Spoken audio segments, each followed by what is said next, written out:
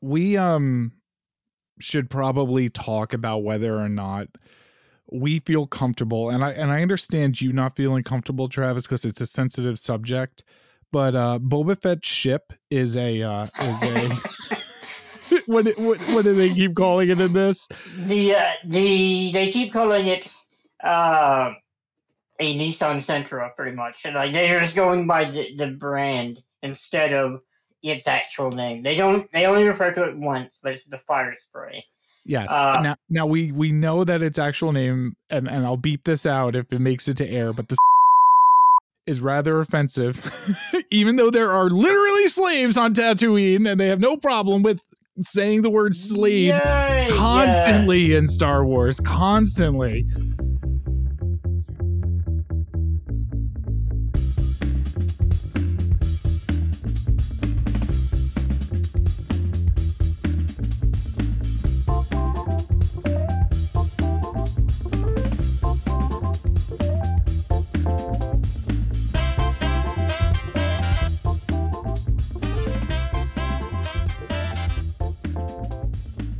Ladies and gentlemen, boys and girls, Nemoidians and Toydarians of all ages, welcome to The Fett and the Furious, a show where fellow like-minded fans have assembled to discuss, review, theorize, and wax intellectual over any and all things related to the galaxy far, far away.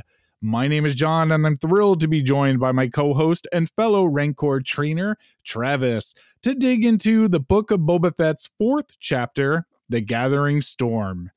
Few phrases uttered on the silver screen are more iconic than scum and villainy. And for decades, the impression was that there were no other locations in the beloved galaxy far, far away filled with more said scum and villainy than the desert wasteland planet of Tatooine.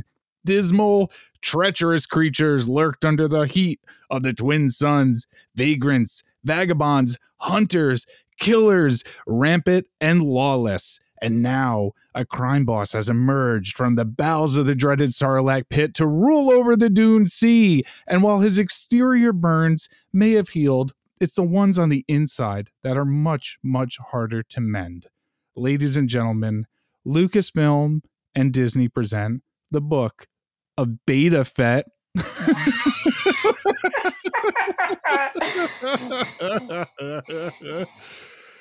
Who could have guessed he'd be such a wussy when we get to know more about him? I'm amazed he's not keeping a journal of his thoughts and feelings. It's amazing. It's going to sound like a very right-wing podcast for a bit, and I don't want it to. Like, we don't just like fucking the woke characters, whatever. It's just I just wish Boba Fett was doing cool stuff instead of nothing.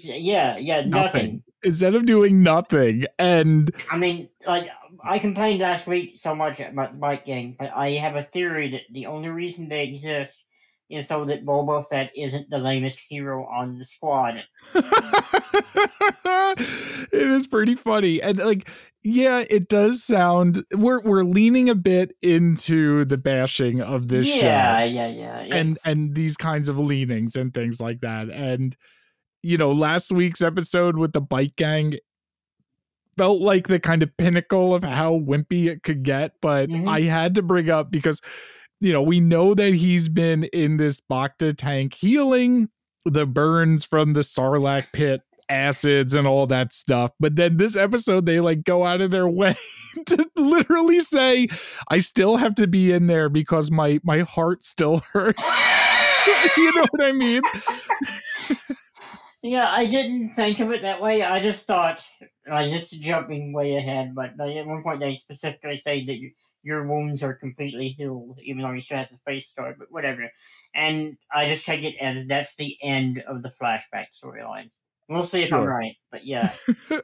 Honestly, the flashback storyline, it's funny because I thought all of it was ramping up to one of two things, and one of them was the Pike Yeah. Syndicate basically becoming like this villainous thing from Boba's past, right? Hmm. Because last week we find out that the Pikes have infiltrated Tatooine and they're up to no good, and the mayor is in leagues with these treacherous fish people who seem pretty chill, even though they're drug dealers. They didn't seem that bad.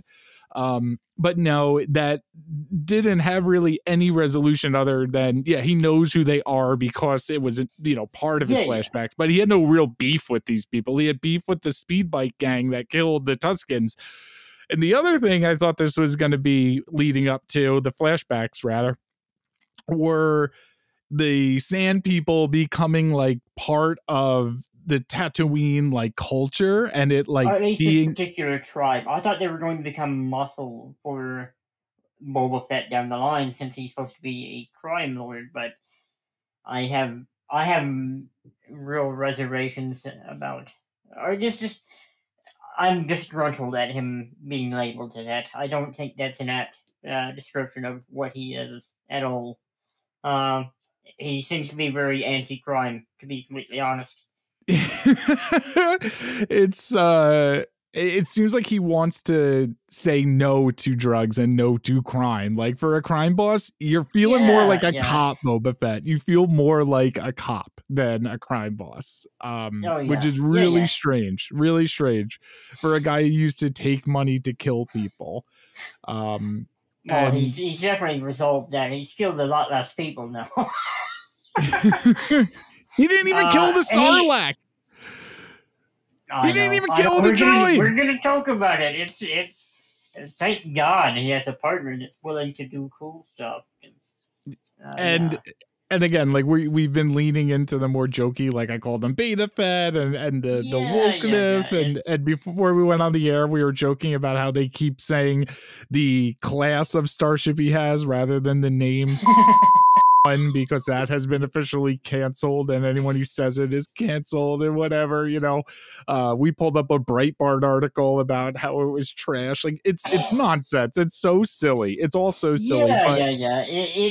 I'm sure that they don't want to call it one on in the show or whatever. I don't really care. Like, it's a cool looking ship.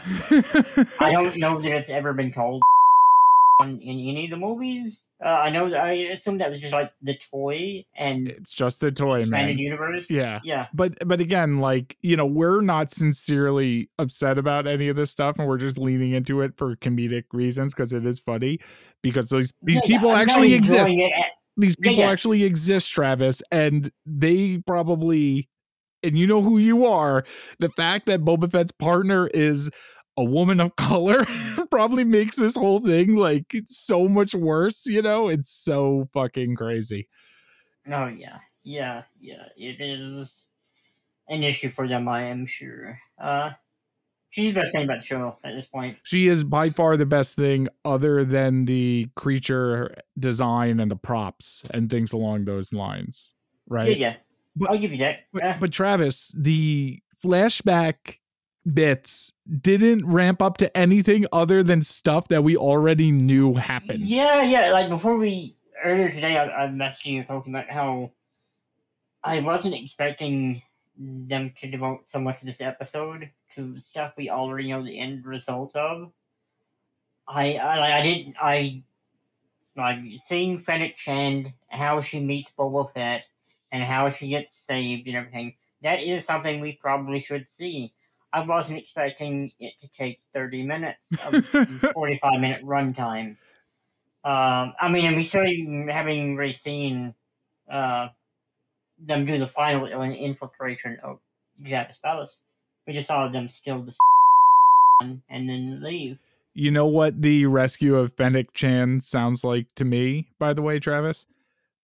It sounds like something a comic book should tell, and not this huge production. Yeah. We already know how it's going to end up. Yeah.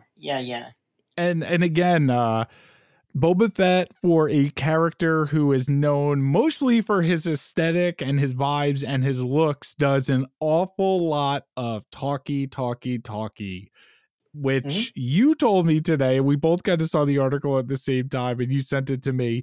We realized Tamara Morrison, who we have a lot more respect now after reading this interview, told Jon Favreau that he doesn't want Boba Fett to talk so much. I don't know if it's because he just kind of wants to be lazy and wear the helmet more and just like not have to actually act. Yeah, I'm happy that he wants him to talk to us, but I gotta know his stance on the helmet. Like, yeah, his character in this episode even says he's more persuasive in his armor, but he just keeps taking the fucking thing off, so it's inconsistent. I guess maybe just the body armor. You can get shot in the head. That's fine. Yeah, it's funny that the Favs is involved with this character so much because Favreau is a quippy screenwriter, and that's like what he does: improv and quippy. Iron Man, Elf. All of these things. Boba does make a funny later. Like that's, and then he laughs like Master Splinter. Salacious Crumb is in the corner, like thinking of. Yes, it is 1000%. I was trying to think of if that could be construed as a reference to anything but Ninja Turtles, but yeah. When I was a little kid and I saw The Secret of the Ooze, first off, when I saw The Secret of the Ooze in the movie theaters, at that point in my life, that was the most exciting moment of my entire childhood up until that point. And I remember saying that. I vividly have a memory of me saying that out loud in the parking lot of the movie theater and telling my dad, this is the most exciting moment of my life. And him, my father, not the greatest guy, was like, that is crazy. And I wish you were my son. That was the first of many, like, I'm going to disown you someday. We've since recently rekindled our relationship, which is very nice. But and he has accepted that his son is a child for the ooze. who loves Vanilla Ice. Have you told him about the link between Daredevil and the Ninja Turtles? And I've tried to explain it to him. I've tried to explain it to him. I've spelt out TURTLE for him multiple times. He doesn't understand the power of that phrase up until maybe Christmas. I'll save it, or his birthday or something like that. And hopefully COVID will still be an excuse, so I won't have to show up for either of those like I did this year. I have to like take a tally of who I've said I just got the vaccine and I'm not feeling well too. Because I don't want them to be like, you told me that last time. And I'm like, oh, I meant booster this time. So there's only so many times I can use that excuse. What I do remember. I mean, you're lucky. I can't use that excuse. I live in the South where we don't believe in science or medicine. Yeah. Yeah, I mean, what you call magic, we call science, Jesus Christ, yeah. I made it funny, Travis. I made it funny. You did. I did. The Favs so far has written all 4 of these episodes. Rodriguez directed the first episode and the third episode. This episode, did you note who directed it, Travis?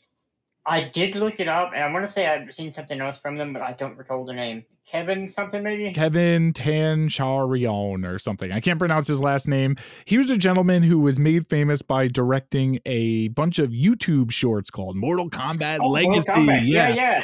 I did see those. Yeah, yes. And then he directed the infamous dud of the Mortal Kombat HBO Max movie that came out earlier this year. I didn't know he directed that too. He did. Yeah. Remember when they decided to have the main character of the new Mortal Kombat movie be some dude named like Chad or something like that? They wanted it to be like an original character and not something from the games, and not Johnny Cage or Luke Cage or Luke Kang or anyone that I mean, there aren't enough like bland everyman types that you could have used. Could have been Strider, right? Or new Zybot. There's They could have had a tournament too. That would have been interesting. Sure.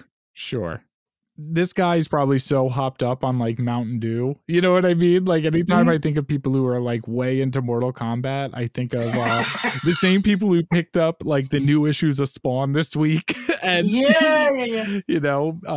possibly drinking Faygo somewhere or something. You know what I mean? It is 100% okay to enjoy Mortal Kombat. I just want to say, if you're familiar with the lore of the game, now that That's where it gets.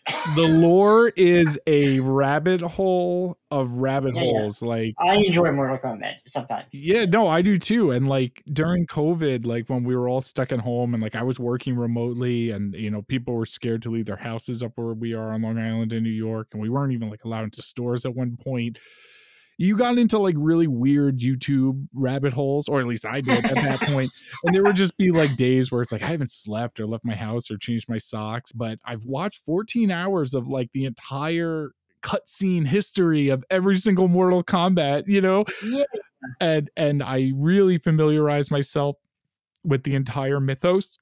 And I don't know if I'm a better person for it, but I learned a lot about nothing, basically, and it's a very extreme. It's extreme. Yeah. It's very 90s, even though it has probably progressed from there a little bit. But were you a Street Fighter or a Mortal Kombat guy? Oh, that's tough. I'd say Mortal Kombat. Me too.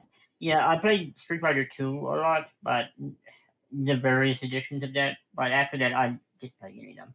Yes. I was more of a King of Fighters SNK. I was about to say, you probably are about to say some like Fatal Fury or Primal Rage or something like that. Yeah, Fatal Fury's SNK too. Some of those guys pop up in King of Fighters. Sure.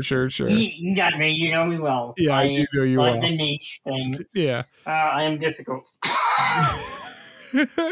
I live on the fringes of society. I don't know pretty much every aspect. I know. The like, are you a Street Fighter or a Mortal Kombat guy was like a big thing growing up, and it kind of like made or broke some friendships, you know what I mean? And I was definitely more of a Mortal Kombat guy. I was like a Sega Genesis guy and not a Super Nintendo guy too. So obviously I gravitated more towards Mortal Kombat, but in hindsight, I kind of admire Street Fighter more for the like 2D hand-drawn graphics and things along those lines. Yeah, I can see that. Yeah. My housemate plays a shitload of the new Street Fighter, like on the computer and on PlayStation. He's like super competitive with it, and it is fun to like zone out and just like watch somebody who's like really good at it. He's played as only Ryu for like 2 years because he just wants to like master one character, and it's pretty fucking sick. Yeah, it's pretty sick. But do you know about, before we get into everything, do you know about the Star Wars fighting game? Masters of Terra Stealthy, yes. That is there's actually 2 of them, technically. The Episode 3 Revenge of the Sith game has a fighting minigame, which is actually pretty good. I'm talking about Masters of Terra Kasi, which was a wild game. And it was the first...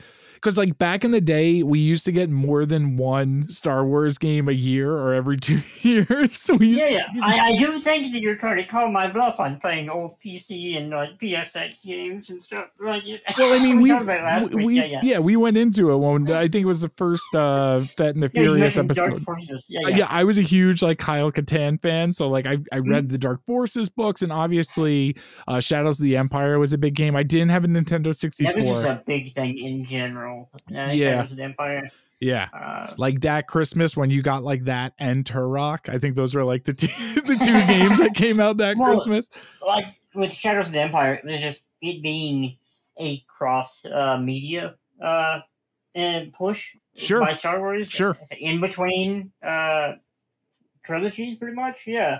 I want to say it came out before the prequels, right? It came out before the prequels while the special editions were being released. The first Christmas that N64 was around, and there was an action figure line, and there was the book series, and there was a really good comic book series involved with it. And it told the story between Empire and Jedi, and like took place simultaneously as Empire and Jedi. So like you got to play in the battle for Hoth, and it was really fucking slick. But the Star Wars Master of Terra Kasi was the first Lucasfilm Industrial Light and Magic game made for the OG PlayStation back in 97, and it introduced the new iconic character of Arden Lin. And And I just remember it being so annoying because there was like it's a terrible game. the ring outs. Do you remember like playing as Boba Fett and you would jump too high and just fall out the ring and be like, fuck, you know what I mean? But ring outs in general make me think of the Battle Arena Toshinden. I want to say that's the one. It may be for Virtua Fighter. One of the two, or maybe both. But yeah. Yeah, you could play as iconic characters such as Luke Skywalker, Darth Vader, Han Solo, Princess Leia, Chewbacca, Boba Fett, a stormtrooper.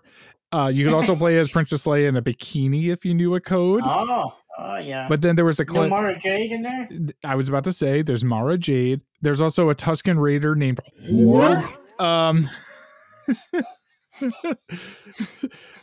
my mic peaked there when I said whore. And a Gamorrean guard named Thok. And Luke Skywalker used a lightsaber, and it did as much damage as a punch from Princess Leia in the beginning. All in the sake of game balance of this fucking terrible game. So, how was the episode 3 fighting game? Was it cool? Yes, yeah, it was pretty decent. Like, it was like quippy at times, where and there were a few original characters that actually looked cool. Yeah, it was. That's a good game in general. I like it more than the movie. Really? Yeah, I'm looking at it right now, and it seems like I'd be more interested in this game than I am the actual. I famously on this podcast do not really like episode 3, and that's very contentious to Star Wars fans, who some people literally say that's the best movie, and to those people I say you are fucking crazy. I see that you could play as Count Dooku and General Grievous, which is pretty fucking cool. And a bunch of characters I've never heard of, like Sindrag. My God. Yeah, there's like 2 of them that are introduced in the game. I don't know if it was just supposed to be canon at the time, but Sira Kato, she's like a really hot, kind of skanky looking chick with hot boots on and 2 lightsabers. Yeah, I think she had. I remember one of her clips where if she's fighting Vader, she asks which button on his chest calls for help, pretty much. Oh my God. Yeah, very. She's a student of somebody named Sindrag, and this guy's Wikipedia picture is amazing. Like, he looks like a washed up hair metal guy. I think his name may be one of those ones where it's reversed, and somebody on the crew's actual name. Oh my God. I could be wrong on that. Yeah, I'm trying to like pronounce this backwards. I'm not doing it. I could be mistaken on it, but yeah. Are you playing Wordle, by the way? I meant to ask you before we started recording. No, I'm not. I've seen like the post. I don't know what you're supposed to do with it. It's really fun. It's really fun. If anyone is interested in playing Wordle, we could start a post at the MCU Beyond Infinity Facebook group for Wordle, or maybe you can email us at mcubeyondinfinitypodcast@gmail.com and let us know after you leave a 5-star review on whatever podcast subscription service you are using right now. No, Wordle's pretty fun. Like, you get no clues. You have to guess a 5-letter word. You get 6 tries. So you randomly put in like a 5-letter word, and then if you get a letter right and it's in the wrong place, it's yellow. And if you get a letter right and it's in the right place, it's green. And then you use deductive reasoning to make your way down. Yeah. But it is fun because everyone gets the exact same word, and you can only do it. It resets itself every 24 hours. So, you know, you can kind of like humble brag to your friends, like, oh, how long did it take you to get it? Or in my case, it always takes me fucking 5 times. I never get it in like less than fucking. Today I got it in 3, which I was pretty impressed. 2 days ago the word was prick, and I was like, yeah, it should have been my first guess. you know. Wordle's pretty fun. It's more fun, honestly, than talking about Chapter 4, The Gathering Storm, Book of Boba Fett. I was going to say, the only MCU podcast to be talking about Wordle. Or Star Wars, for that matter. Yeah. The episode does start off basically with the rescuing of Fennec Shan, opening with Boba Fett immersed inside of the Bacta tank, where he experiences flashbacks from his past. He's wandering the deserts of Tatooine on Bantha Bak, sometime after the loss of his adopted Tusken Raider clan at the hands of the Kinton Striders. I am so happy with the amount of bantha that we are getting on the show. Yeah, it looks so good. Especially in this episode too. They're so there's such like lightness to them. Yeah, almost. Yeah. And they're really expressive. And I'm pretty sure it is actual puppetry being used for these things. They were actually elephants kind of in a bunch of fur. That's how they originally did it back in the day for the ones that were moving. Oh, okay. Yeah. No, I didn't know that. That's why they give them those like big long fur beards, because it like hid their trunks. But there's some fun behind the scenes where you could see like the trunk come up and things like that. It's pretty cool. I bet that was fucking miserable for the elephants. Yeah, I'd imagine so. I'm sure they were really happy when George Lucas decided to CG everything originally. And they had 20 more of them. But I am loving seeing them. I just get like happy at how slow they move, and just seeing like a guy kind of no one can see me except for you, but kind of like that funny stride that they have, you know what I mean? Yeah. When he's on top of them, it's very like regal looking, That rides this thing to Jabba's palace, basically, to investigate the last place where he left his ship, the or formerly known as and he's like looking out using this rifle, the scope rather on his rifle, seeing all these guards. So he decides like it's not a good time to break into this place because it's too heavily guarded. And he's also a massive wussy, so there's that to contend with. Yeah, there are like 3 guys, and he's like, I'll wait till later. Yeah.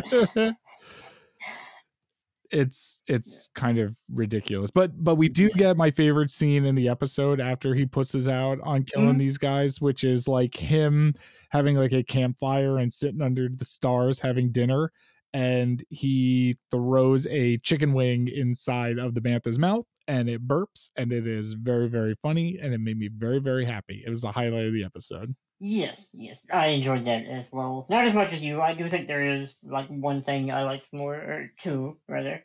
But from there we kind of get a firm establishing of the timeline where he sees these flares go up from Mandalorian episode 3, I think. Oh, I didn't even put that together. Yeah, where they're like speeding up on Fennec, and yeah. Oh shit! So is Mandalorian happening at the same time that was happening? Yes. What the fuck? So like, oh my god! So this is blowing my mind right now, Travis. I didn't even put that together. So, and it sucks because I was not like engrossed in this episode while I was watching it. Every time I watched it, it kind of felt like I was like kind of passively watching it. There was nothing kind of like totally like rapturing or hooking me. I was just kind of like, all right, pay attention. But that means that the passing of time hasn't been that long, right? Because that was the Mandalorian season 2, right, with Fennec Shand, or was that the first season? I don't know how long he was supposed to be with the Tuskens. It seemed like it must have been years, maybe. I don't know, but Fennec hasn't been with Fett for that long. He's basically she's been with Fett for the amount of time that the Mandalorian took place, basically, or like half the Mandalorian took place, right? Yeah, pretty much. That's crazy. Yeah, when the flares go up, Boba finds an unconscious and dying Fennec Shand. So they take the bantha over to what's called a mod parlor on the outskirts of Mos Eisley, where he sees all of these like super cool cyborg youths hanging around outside of the entrance. I'm going to say these ones look lame too, but they look cooler than the main gang. Yeah. Marginally, there's the one with like the Dragon Ball Z Scouter eyepiece, which and the first one they show with the weird things under eyes looked cooler than any of the main gang. I kind of liked how it was less subtle than the main gang. Like the main gang was like little things here or there, but that one with the main eyepiece was just like bang, like I am a fucking robot person. You know what I mean? Yeah, and then there's the one with the whenever you go to the eye doctor and they put the goggle things on you to see which one. Yeah, he's got those, but permanent, I guess, basically. Uh, that's more visually interesting. I don't think it looks particularly good, but it's more interesting at least. I I did note that there was a Vespa outside. I don't know what they're calling these things, but I'm wondering if this is the only reason he didn't murder the gang. If there's some kind of Oh, like it's implied that he had some sense of sort of history. understanding. Yeah. Or Yeah. wasn't that just a big old pussy? Yeah, I think that's the real world reason. Beta cuck fat. Yeah. You know what I really hate, Travis? What I really, really hate about this entire thing, the idea of these cybernetic mods is akin to how cool and tough youths with tattoos are. That's what this is made to feel like. You know what I mean? Yeah, This feels like the Tatooine tattoo shop. Parlor. Yes. Yeah. Instead of like a necessity to live or just like, I need this because I'm a fucking tough killer. It's like, no, I just want to show people how cool I am, you know? Like it's artwork rather than like a necessity. Like, so they bring. So you're saying these guys aren't badasses, but they're good enough to be part of Boba Fett's crew. Yes, that is what I'm saying. That is kind of the issue. One of my favorite musical artists is the gentleman playing and I hate that this is what he's called, Travis. He's called the mod artist. That's the name of Thundercat's character. So I love Thundercat. He's a wonderful bass player. He's played bass on a couple of one of my favorite albums of all time is Kendrick Lamar's To Pimp a Butterfly. I love that record. I like rap music. I am a bass player. That is my main, I guess, art form, you would call it. So when I see these, artists who not only are amazing, virtuistic musicians, they're also fucking cool and making cool music and not just playing snotty jazz shit or really technical metal or something like that. They're playing real slick kind of hip music. I sound like an old person using the word real hip and cool, but Thundercat is real fucking hip and cool. And he works with Dr. Dre and Kendrick Lamar, and that guy is fucking awesome. He felt very out of place in Star Wars here as the mod artist.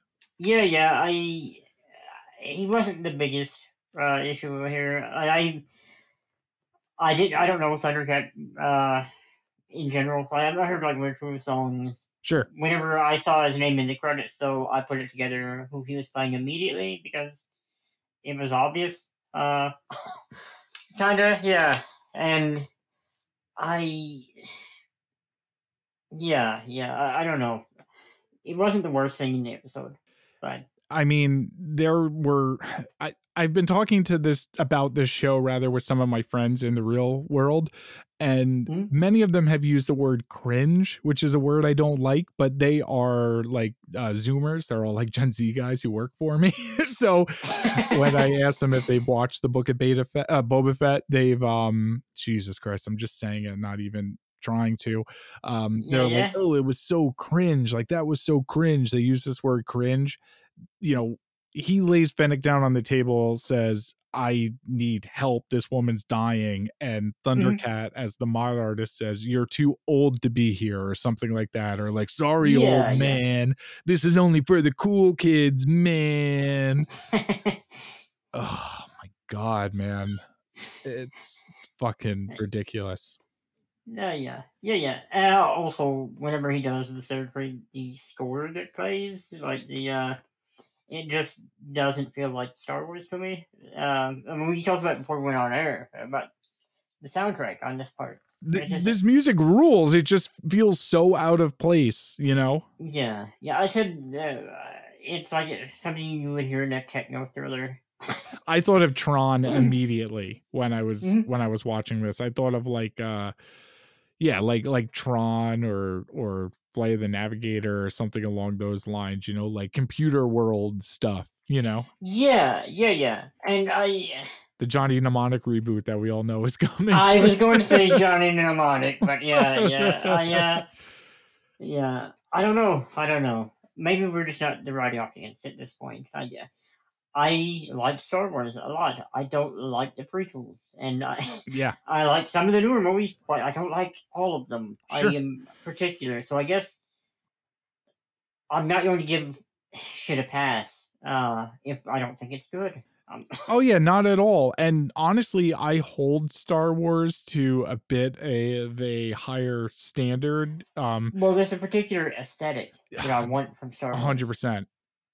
And and a lot of the stuff doesn't fit and for I me. think Disney has done a much better job at adhering to that aesthetic than Lucas even did with the Yeah, prequels, you know? yeah. I agree with you there. I mean, you don't have to like the solo movie or whatever, but that dingy look of everything, yeah, that looks like Star Wars for me. Same with Rogue One, where it's very dark and yeah. Same with the J.J. Abrams ones. They and the Mhm. Ryan Johnson Yeah. one. You know, they looked like Star Wars. Mhm. And the Mandalorian looked like Star Wars. And it looks like it's like shot on film. It just has that aesthetic. And this took me out of it so quickly with the music. And Mhm. Thundercat is a very distinct looking man who looks like a Pokemon. I joke that he looks like whatever an NFT actually is. You know what I mean? He looks like a JPEG God. image. Like not a real thing. He looks like an anime character. And I'm sure he'd take a lot of pride in looking like an anime character. Mhm. Yeah, it was really weird. I do like that Fennec has these cybernetic parts to her. I think that's pretty fucking cool and pretty fucking rad. And I Mhm. like that they're introducing cybernetics to Star Wars. Yeah, I mean we had like Vader, but that's a little different. That's not like an optional fashion accessory. Sure. And what's his name? Fuck, I can't believe I can't remember his name. The guy with like the little visor over his eyes all the Oh, time. Lobot. Lobot. Yeah, we've always had Lobot, never forget. Yeah. That's true. That's true. You know, the show could use a little Lobot, Travis. Actually, I don't like the look of Lobot. I'm looking at a Lobot action He's figure. there, and yeah, I guess you could kind of lump him in there, and he would fit in fairly well. But yeah, never really liked the design. I am maybe in the minority on that one. But Yeah, they don't wrap Fennec up because what's his name? Thundercat is too pride for his hard work and wants to leave it open so they could see all that beautiful machinery inside of her. So essentially the next sequence is Shand waking up and being in pain and not knowing where she is, and she's at like this campfire in the middle of the desert with Boba Fett, and this is kind of the beginning of them and their allegiance to one another, right? Yes, yeah. I didn't really get how Boba Fett knew who she was or what necessarily the purpose of saving this person was, other than like Boba Fett's a good Samaritan now or something like that. You know what I mean? Yeah, I think an argument could be made that because he was a bounty hunter up until recent. I don't know how long she's been on the run. Sure. And so he may have been aware of her as a potential bounty target. Yeah. Or maybe she's just like an infamous Imperial whatever. Master assassin from the mid-rim. That's what they said. Yeah, that's it. Yeah. So maybe that.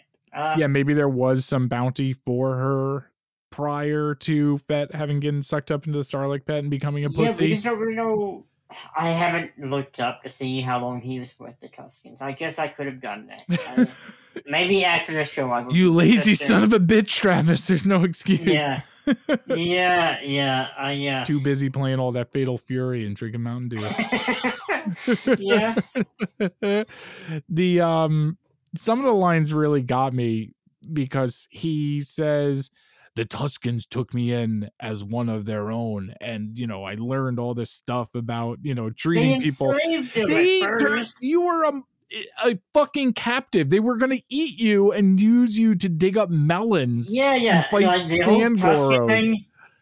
Tusken flashback storyline was interesting to me at first, but the fact that it didn't pay off in an interesting way, I get that we're probably supposed to think that that's why he's not as bloodthirsty, but it doesn't really come across in that plotline for me. Why? The Tuskens have never been giant pussies that we've seen. They're hell, they enslaved Boba Fett not too long ago. Yeah, they enslaved Boba Fett and like had their children whip him and like feed dogs to him, and like the only reason they had him around was because they were using him as like a tool before they put him as part of the gang or the tribe or whatever you want to call it. It doesn't really make any sense how he keeps bringing up, you know, the Tuskens took me in as one of their own. It's like, no, you were their fucking prisoner, bro. You earned your keep there. You fucking, you saved them, so they gave you a pass. You killed the Sand Kraken. That was the first test. Indeed, yeah. And then you taught him how to rob a train, which I'm sure at this point you'd probably not do again. And just yeah. No, we can't hurt the train. I'm sorry. There's a lot of droids on it. I know he's going to murder the Pikes. I get that. But yeah, But why? Like, what have the Pikes done other than like work with the mayor yet? I don't understand what the Pikes have done. I think that they're behind the Nikto gang that murdered the Tuskens. I think that's what it is. They sent that gang to wipe them out. I don't know why, other than they're the villains. But we haven't heard or seen any of that yet, and it hasn't even been implied yet. Like, that hasn't even been implied. There's the line in this where I was with the Tuskens until the Nikto Speeder gang, you know, wiped them all out, and Shand has the whole, like, that's impossible, a Speeder gang taking out the Tuskens? Yeah, I think it was because, like, the Pikes were forced to choose between the Sand People or the Kenton Striders, and I think that's the biker gang. And maybe they had already made a deal.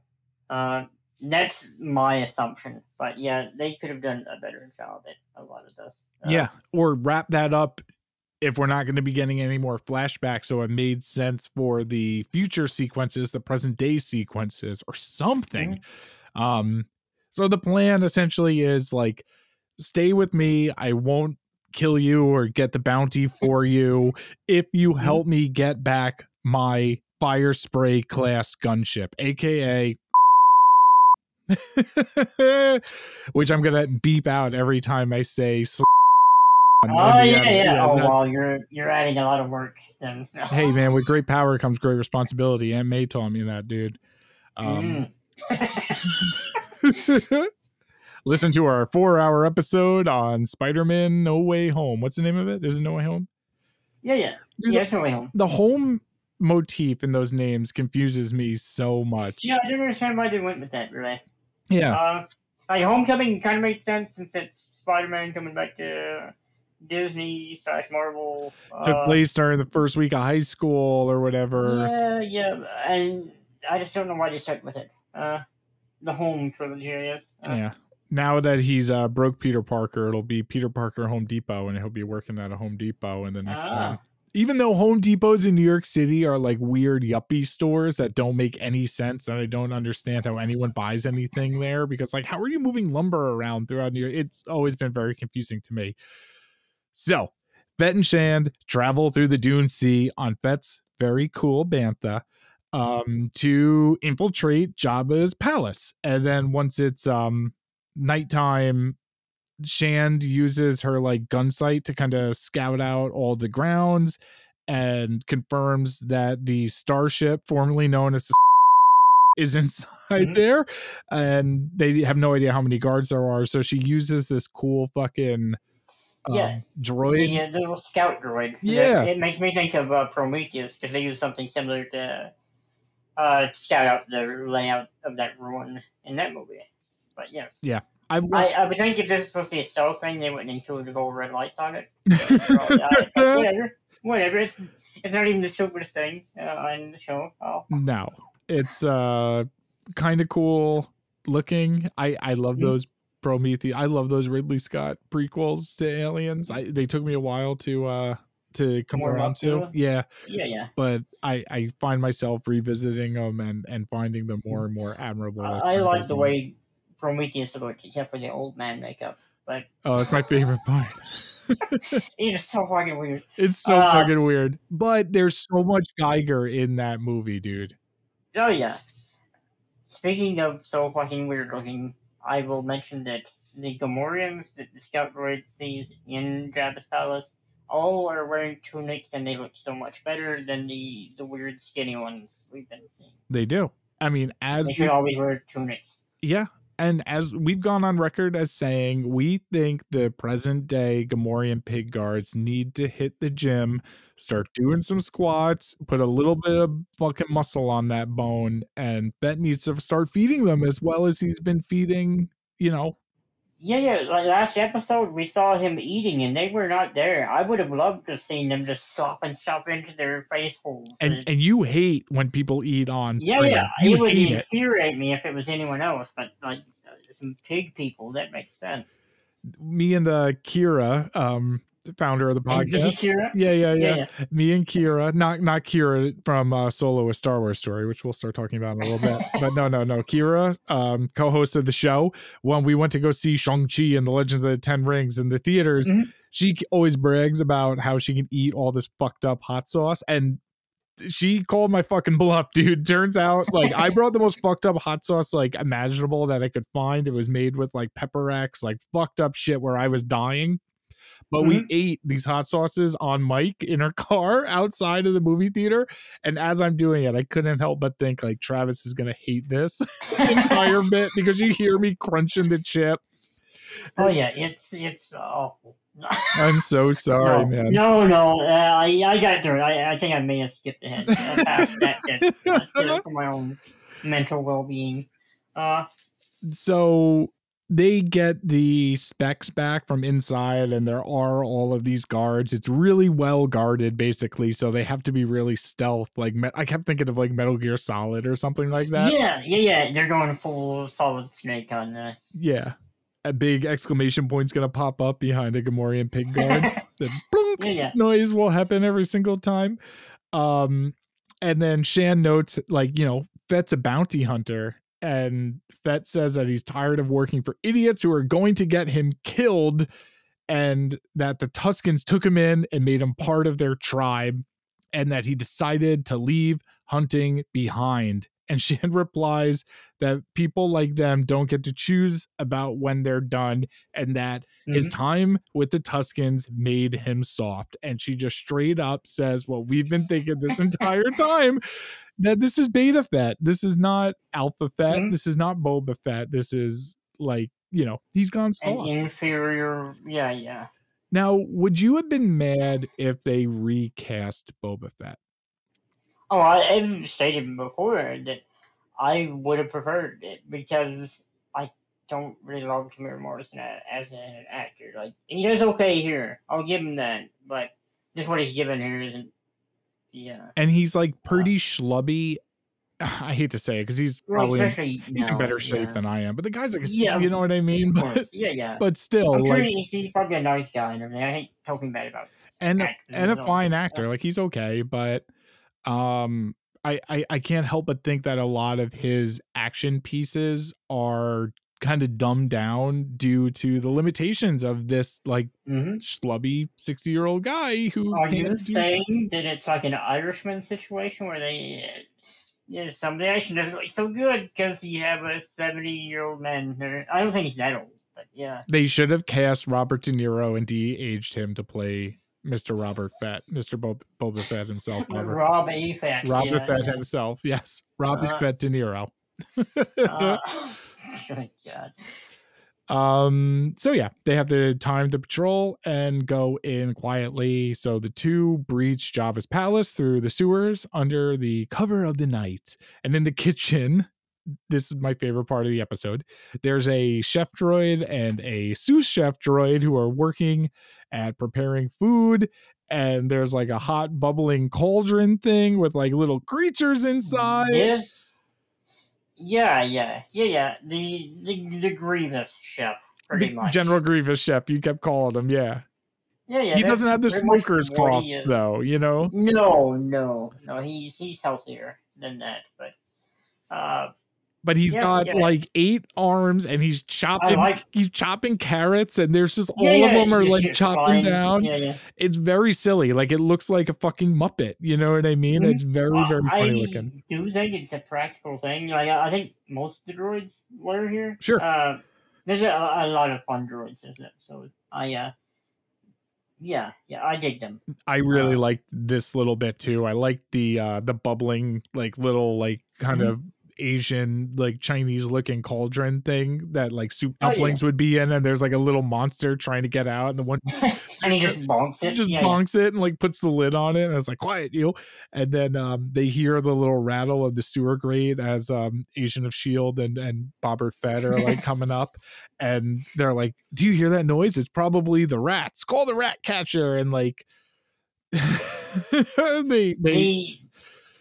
the rat catcher droid is adorable. And his little net, and he looks kind of like a bunny rabbit a little bit. He looks like Rizzo the Rat from the Muppets, dude. You know? Oh yeah. I dig the design of it. It's simple, but we were kind of skipping past. This is my favorite little action bit of it because it's like borderline slapstick humor, where it's just the sous chef droid and the chef General Grievous droid fighting Fennec Shand because Boba Fett does fucking nothing.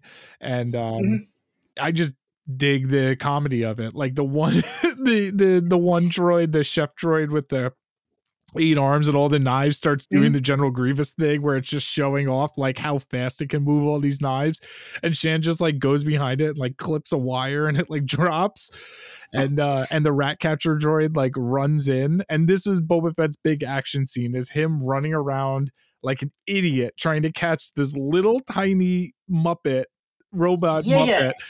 Yeah. What this scene reminded me of is episode 2, the Droid Factory, just a little bit. Sure. Except the droid is kind of just the protagonist, where he's running over fire, trying to escape, and it looks like original trilogy, but this action bit feels like prequels, and that's not meant to be an insult or anything. No, it's very tongue-in-cheek slapstick humor, which like George Lucas like loves silly, that stuff. Yeah. And Boba Fett eventually catches the rat catcher droid and like bangs it up against the wall by the neck and asks it if it knows who he is. It says no, and he reminds him there's a lot of like just goofy droid stuff. That's also like big prequel stuff with big prequel energy is goofy droid stuff. Fucking and then he just like sepulchres turning himself off. Why would you ask a droid if it knows who you are? Why would you ask a robot if it knows who you are? Droids in the Star Wars universe do have more personality, and they are worried about being tortured and things. They're not fully robots. They're not. I don't know if they qualify as an AI or whatever, but yeah. I thought it was a very. They don't have free will. Yeah, they don't have free will. Yeah. They may or may not have souls. That is left to be determined. Do Star Wars droids dream of electric sheep? Yet to be determined. You know, Bill K. Dick will come out of the grave, take a bunch of Adderall, and write 2,000 words on it someday.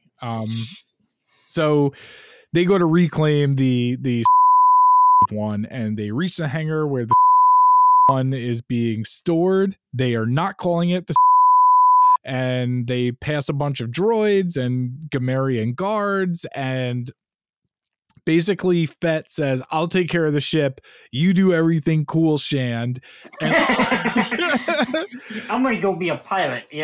So Fett gets into the ship, which has no way of taking off, and they're like in a cave basically, and Agent of S.H.I.E.L.D. does a bunch of karate and takes down all of these. Do you think she's using Terrascalci?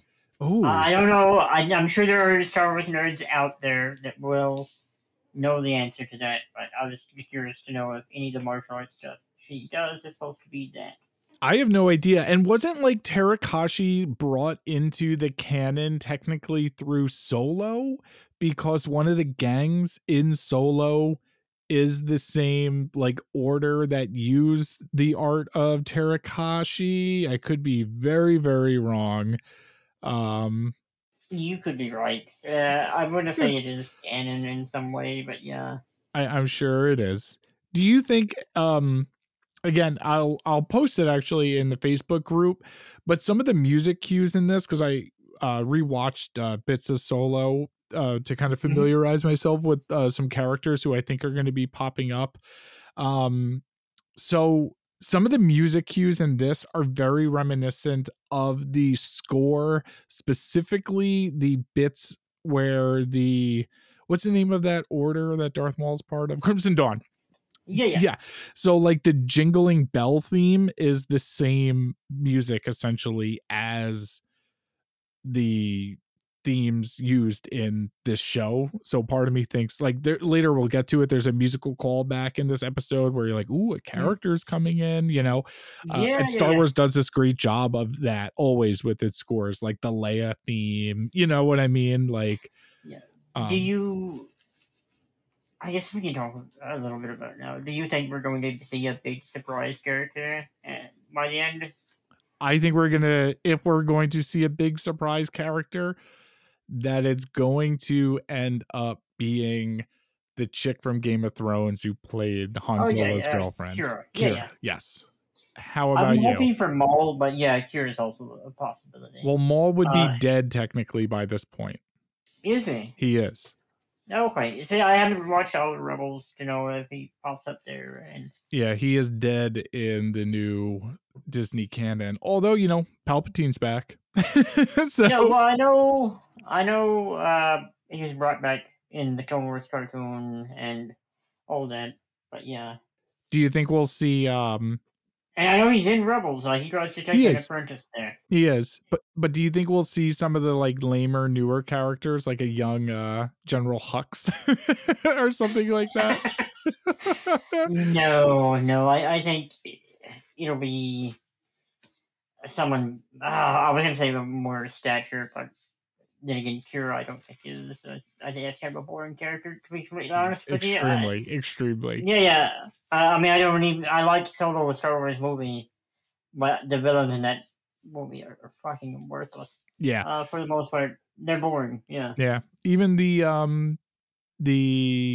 strangely attractive, vaguely ambiguous ethnicity chick from the Falcon and the Winter Soldier. Yeah, the Flag Smasher. Yeah. I like that girl.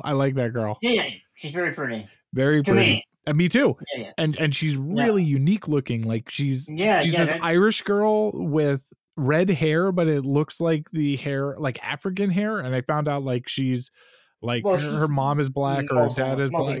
Yeah, multiracial, and she's from Ireland. So that like all this makes sense in this weird, like put it in a stew, this is what you get kind of thing. And she's just very, I don't know. There's something about her. See what the utopia we could have if everyone got along and see what kind of beautiful people we'd have. Instead, we're canceling. That's where we're at now. We're getting there, I guess. Yeah. So Fennec Shand does all this cool shit, and she karate chops and shoots everybody. Eventually, I like the thing she does at the end of the action bit, but I kind of like the thing she does. She tells Boba Fett, because he's like, "There's no way out of here unless we could drop the gate." She's like, "I got an idea," and she kicks a Gamorrean pig guard, tells him to close the bridge, and she like snipes a weight, I guess, that's holding the gate up, right? Yeah, it's like very old, like analog technology. It's like opening up a curtain for a stage play or something like that, right? Absolutely that. Yes. Yeah. Yep. And they get out, and then they take the what kind of starship is this thing again? I should probably be calling it by its the fire spray. He takes his fire spray. A fire spray. Yeah, the Nissan Versa. He takes his Nissan Versa. Later that day, we see the Kinton Striders who massacred his Tusken family who he loved so much. And essentially, they catch up to him using the fire spray class starship. And this is the coolest thing he has done this entire series. Oh, 100%. And he just, I think it's only the second time he said, oh, they might have forgot the terrain heist. I'm sure he must have killed someone there, if only by accident. I think he politely asked the robot conductor to stop, please, and that's what he did, right? Well, the conductor ducked him. He fucking escaped. Yeah. This legendary bounty hunter. Yeah. Who would have guessed? Yeah. It is cool that he wipes these fucking people out, and then they take the God, I keep almost saying it, but I know I can't. The fire spray Neeson versus ship over to the Sarlacc pit because he thinks that's where his armor is, right? Yeah, and here it almost undoes the cool stuff of the previous scene for me in a way because he almost gets caught by the Sarlacc again. He does It's get caught by the embarrassing. Sarlacc. He like hovers Yeah, over yeah. it. It opens its vagina mouth. It shoots its phallic tentacles and it starts like sucking the ship into its vagina mouth. It's very Yeah, and him sexual being to me. so unfamiliar with what his ship looks like and where the guns are located, he starts just blasting the sand. And Yeah. Fennec saves the day by getting out of her seat and reaching the grenade button, I guess. It's like a seismic charge or something. Yeah, seismic charge. Yeah, that's. Yeah. But like the whole so again, I keep saying like the kind of vaginal orifice that is the Sarlacc's mouth, and then the phallic tentacles that I guess are its arms. I saw an anatomy of a Sarlacc pit, and I did earlier today too. It's pretty cool looking. It's pretty cool looking. But the parts that we could see inside of this pit like have the fire spray class starship in its clutches and they act like they're being punched while they're buckled up, and it bothered me. It's so weird. Yeah, they're like all tensed up and it makes no sense to me. No sense. No, because they're not being hurt. I mean, it's worse than like Star Trek where everyone falls on the ground. But at least their ship is shaking and they're trying to stand. Yeah. They have artificial gravity, so they're here it is like they're being attacked physically, and it's really weird. Although I do kind of like the shot from the cockpit looking into the two of them when Fennec takes off her seatbelt and like flies to the windshield and she's like got her legs on it and she jumps up. I thought it like kind of looked cool. And then Travis, after she drops the seismic charge, we're getting to the punchline. Is this the funny that you were talking about? It absolutely is. Boba Fett tells Fennec Shand, "Don't touch my buttons." You get it? Because like you don't want to touch someone's buttons. Yeah. And she touched him and it was a button too. It was a real button. So there's the whole literal level of it being a button. And, I didn't even think of it being metaphor. Well, it's a figurative manner of speech. Don't push my buttons, Travis. You're bothering me. Don't push my buttons. But then there's an actual button. This is very layered dialogue. I hadn't considered. Well, Jon Favreau is a very quippy guy, you know. So I feel bad shitting on him because he is a good writer. He rules. This show sucks. It's so lame. It's so relatively. This isn't the worst thing ever, but Travis, if you told 7-year-old me that someday I would get to see Boba Fett in his fire spray in his fire spray class starship hovering over the Sarlacc pit while I was trying to eat him while a hot Asian dropped a seismic charge on him and I said it sucked and I was like, and it's gonna suck. If future me went back and told my 7-year-old self, someday you're going to see this exact scene. The awesome ship with the awesome dude. Pen and paper trying to do the math. Well, that doesn't sound right. That doesn't sound right. I'm just drawing like making a fucking conspiracy theory board. How can that suck? That doesn't sound bad. Yeah. And it's like, and the guy who makes the Iron Man movie someday is gonna write it. And I'm like, what? The guy from Swingers makes an Iron Man movie? You know, like how is that possible? It's going to be the most profitable film franchise in history. Yeah. Yeah. Old Shellhead. Who knew? Yeah. Who fucking knew? It's so bizarre, dude. It's so bizarre. And yeah, like essentially they go inside the Sarlacc because it's dead now and are trying looking for the armor that they doesn't remember being robbed of them. And this is where she says, you know, you can't keep going in there, it's not in there, you're just getting more burned by going inside there because of the acids inside the stomach, and then they waste a bunch of water pouring it on his head, blah blah blah blah blah. Later on that evening, this is my second favorite part in the scene. There is another campfire, and Boba Fett is cooking, and he asks Fennec if she'd like some scurrier, and she says, "Yes, thank you, please." And it just made me laugh where he's like, Scurria. Because last week we saw those little muskrat things and I was like, Scurrias are pretty cool. And now we find out like he hunts and eats them, you know? I kept thinking of a better movie, Denis Villeneuve's Dune with the little desert rat. You know what I mean? Yeah. With the little water kind of sweating from his ear. And yeah, better movie, right? Yeah. We could be talking about the Eternals. What would you rather be talking about right now? Book of Boba Fett or the Eternals? Gun to your head. Oh. Don't push my buttons, Travis. Tell me the truth. Eternals. Really? Whoa. Yeah, just barely, but Eternals. Yeah, you wouldn't feel bad bragging on it. Wait. You like the Eternals more than this?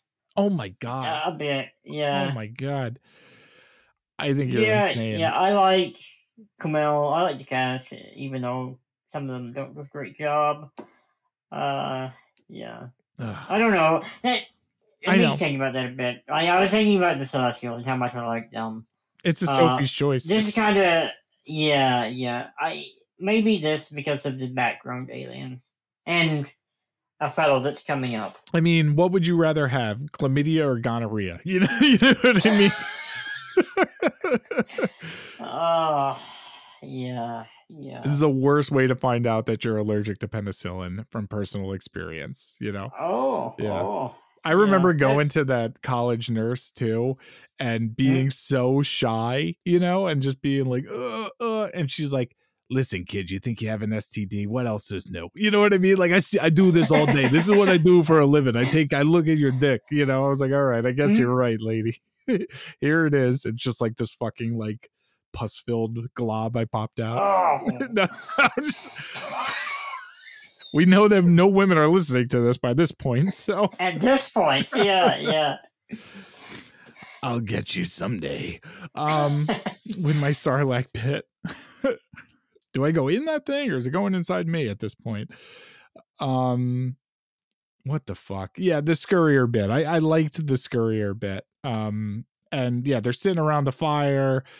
Shand is questioning Boba Fett about his ambitions of wanting to start his own house. Kind of this mafia analogy. Yeah, I forget right? what they called it. Yeah. And he's like, I don't care about money. I just want power or whatever. And I don't know why you would be a crime lord. It just seems like a lot of headache if you're not.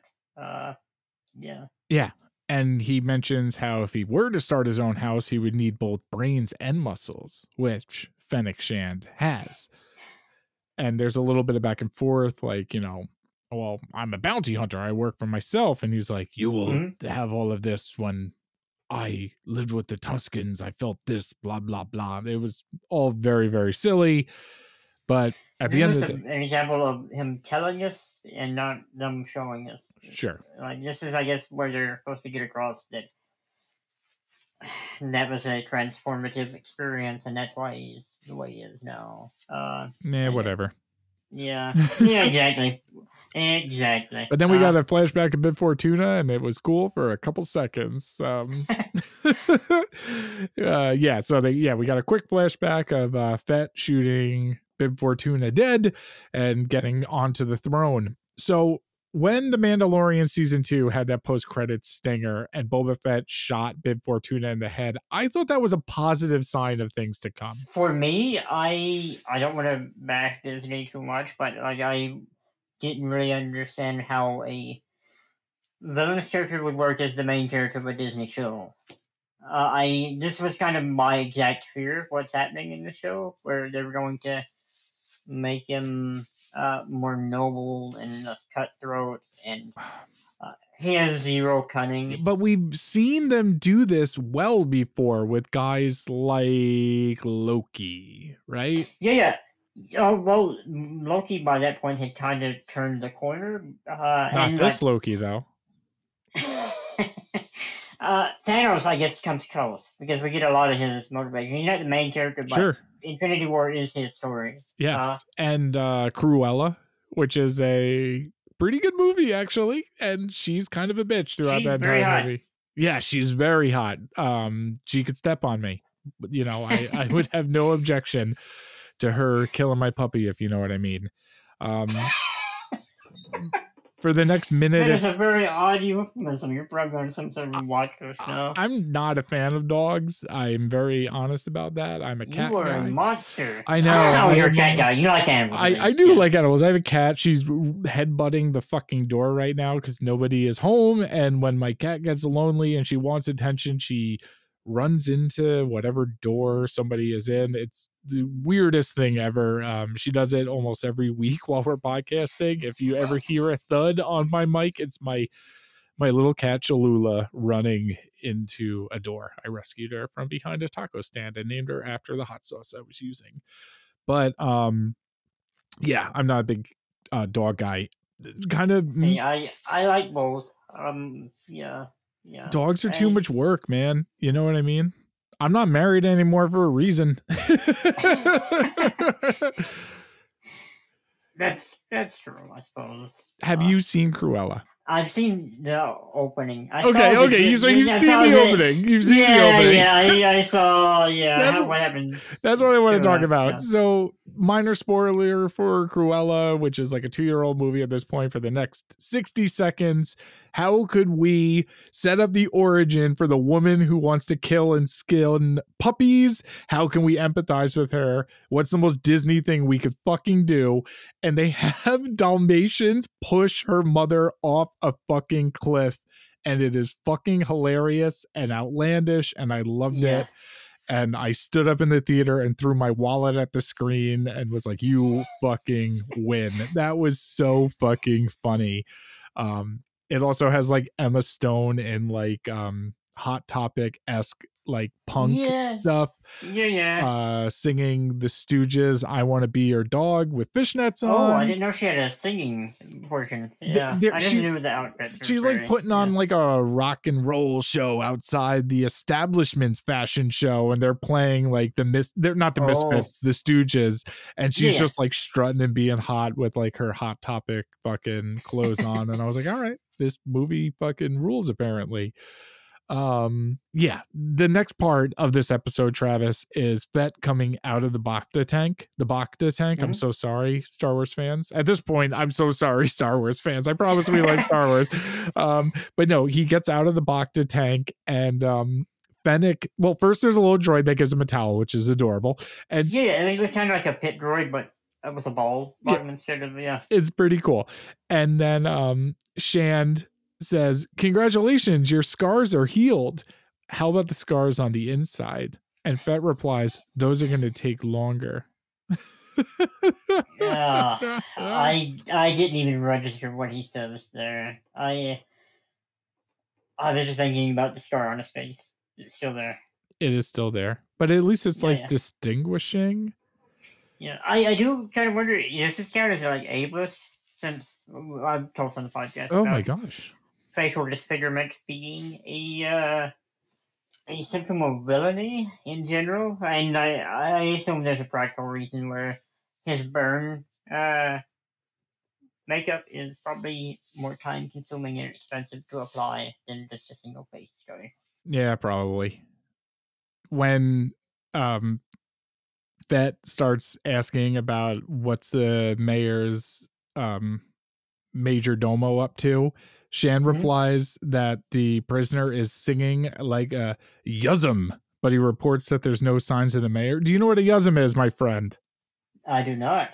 He is that silly looking, fuzzy, Muppet looking guy that George Lucas added to the Jabba's palace scene. I fucking hate that guy. The worst part of that scene. Yes.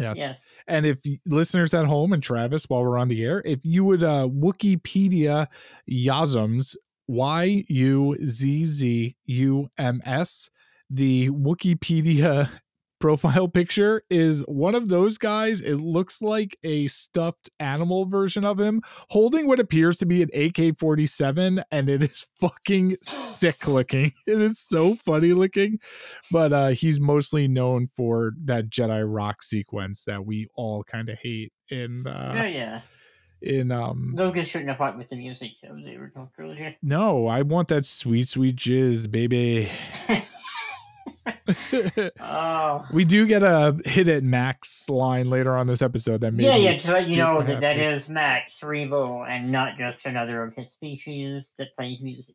Thank God. I mean, Max worked real hard at perfecting the jizz, so he deserves it. For those who don't know, jizz music is a style of music that the Cantina band played. So I didn't know that is hindsight is 2020. you thought I was don't- just screaming jizz over and over again for the past 2 weeks? I thought you just had a funny pronunciation of jazz. I didn't know No. that it was like, yeah. No. Lucas was like, what's a clever word for the fake I thought it was bat? like Moebius and the Spider-Man. Spider-Man? I didn't No. realize.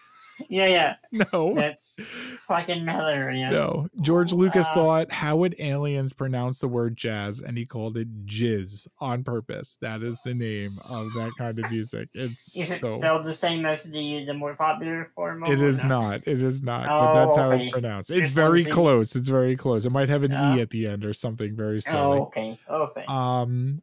We do get more Black Chrysanthemum. I don't like that they're calling the cantina the sanctuary, but back at the sanctuary cantina, we see a bunch of really cool droids and gleep glops and bleep blops, aliens rather. Oh yeah, this is kind of the most prolific part, like alien encounter on this one.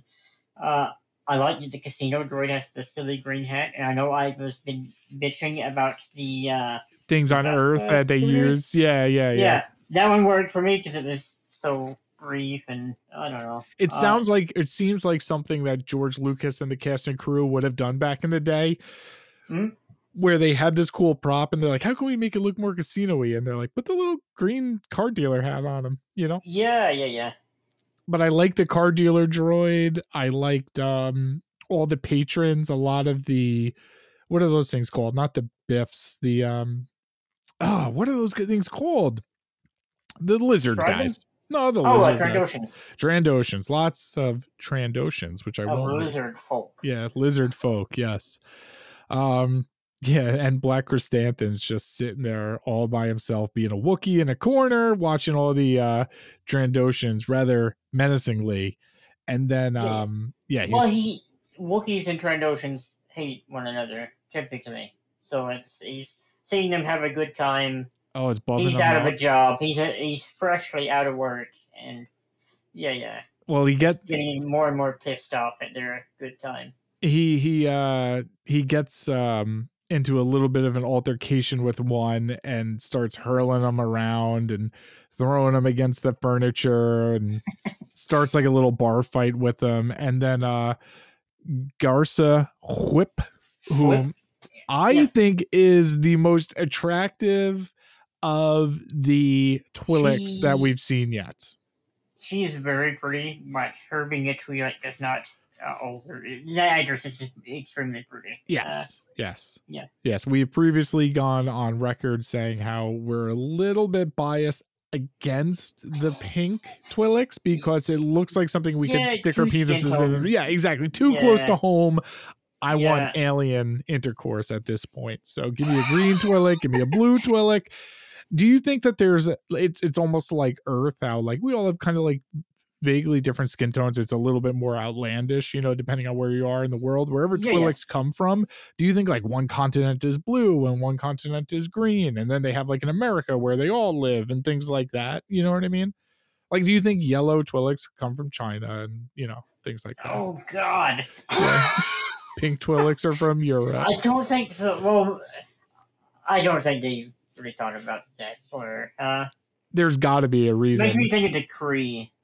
Sure. Honestly, the pink Kree and the blue. And I assume there probably are like race relations on whatever their home planet is. But Gartha Thwip intervenes and basically like recants the tales of Black Chrysanthemum and saying like your name used to mean something, and we watch you fight in the pit and cheer your name, and there's some dignity, and now we live in a time where, you know, what you did is seen as uncivilized, and these are more civilized times, and we'll relieve you of your bar tab.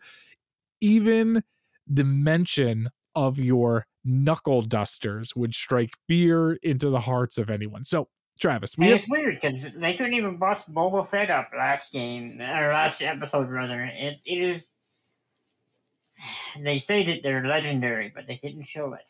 Travis, they use the word knuckle busters in this episode, which sounds like a weird sex thing, but it is really fucking cool that they call the brass knuckles knuckle busters. I love that. Oh yeah, I know the term from Fallout.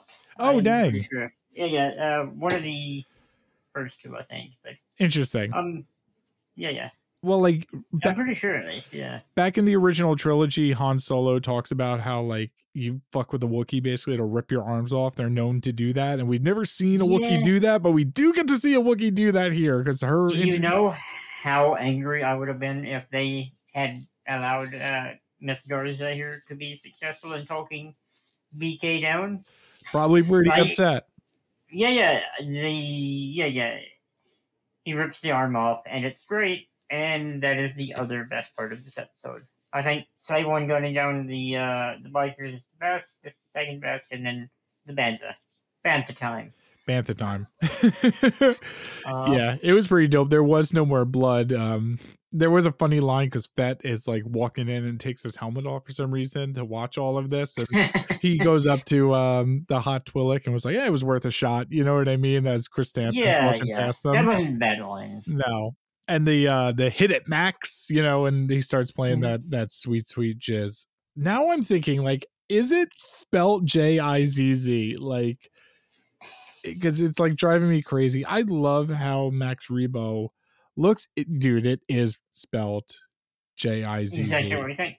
That is it 100% fantastic. is.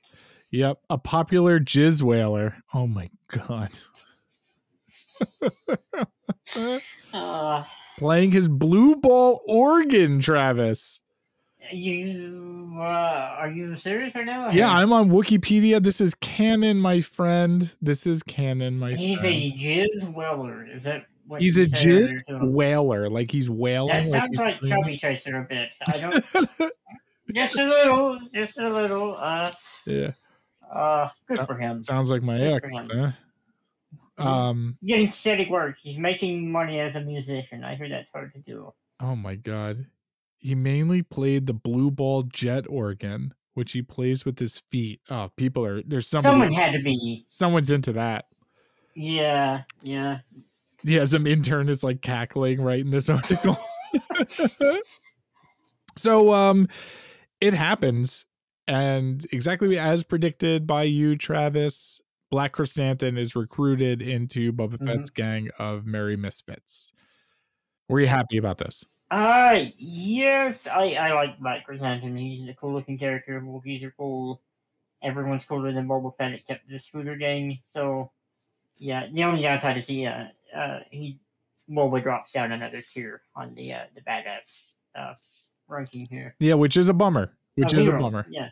So, especially since they're going to be dropping him down one more next episode. Time will tell, but I think they're going to. Hopefully, God knows at this point.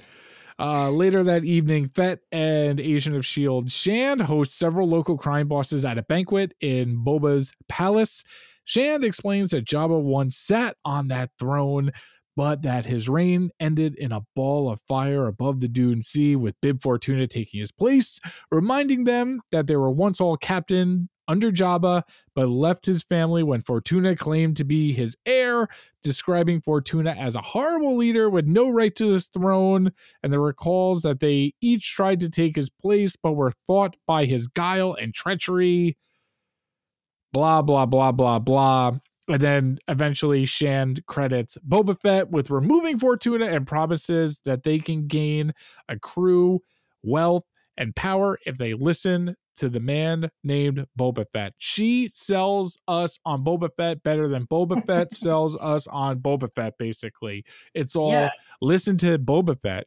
Wouldn't it be cool if you worked for Boba Fett? Boba Fett's in charge. Like, she's just saying all of these things instead of Fett proving why he should be. Maybe his past doings prove it, but you know what I mean. Yeah. They aren't convinced. She does a good job. She does. Yeah. And then he lays out his terms, how he wants to rule but he doesn't want tribute.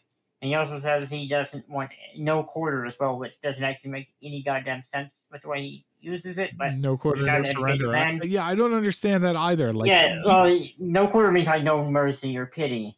So he I don't know. I don't know either. He's like, I may sit on this throne, but I have no claims or designs to your territory or something. Yeah, he wants to be the biggest boss, but he doesn't care about their individual territories, I guess, which makes no sense either.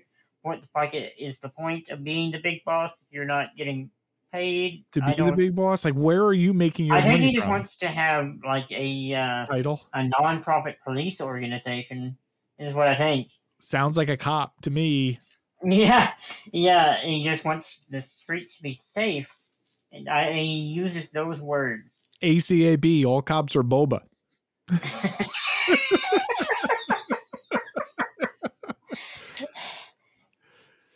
Indeed. Yeah, they still tell him, well, he then threatens them with the Starlight, or not the Starlight, but the Rancor, rather. And they still tell him to get fucked. So he says, okay. Yeah, just get promise to be neutral. He explains that the Pikes are mustering troops into Mos Espa and are slowly absorbing Tatooine of all of its wealth, which is essentially drugs, because Tatooine is Arrakis. Yeah. You know what I mean? Yeah. And they're like, we don't care. We make so much. We make all our money off of that, you know, and they're doing the work for us and just paying us to use it. Yeah, they tell them get fucked, but essentially, like, we won't fuck with you if you want to go after the Pikes, so long as you deliver the same as the Pikes to us, right? Yeah, I think that's pretty much it. They'll let you fight it out amongst you and the Pikes, pretty much. And it is pathetic. It is pretty whack. If they wanted to please me here, he would have had him and Fennec step away from the table for just a second and drop them all into the pit with the fucking Rancor. And then their whoever takes the reins after them would know he was serious and to treat him that way. Or just have the fucking Wookiee punch the table with his knuckle butlers or whatever, knuckle busters. Dusters, yes. Knuckle dusters, whatever they're called. Yeah, it's just they make him, he sucks. He just says okay the entire time. Boba Fett just likes to say okay, I guess.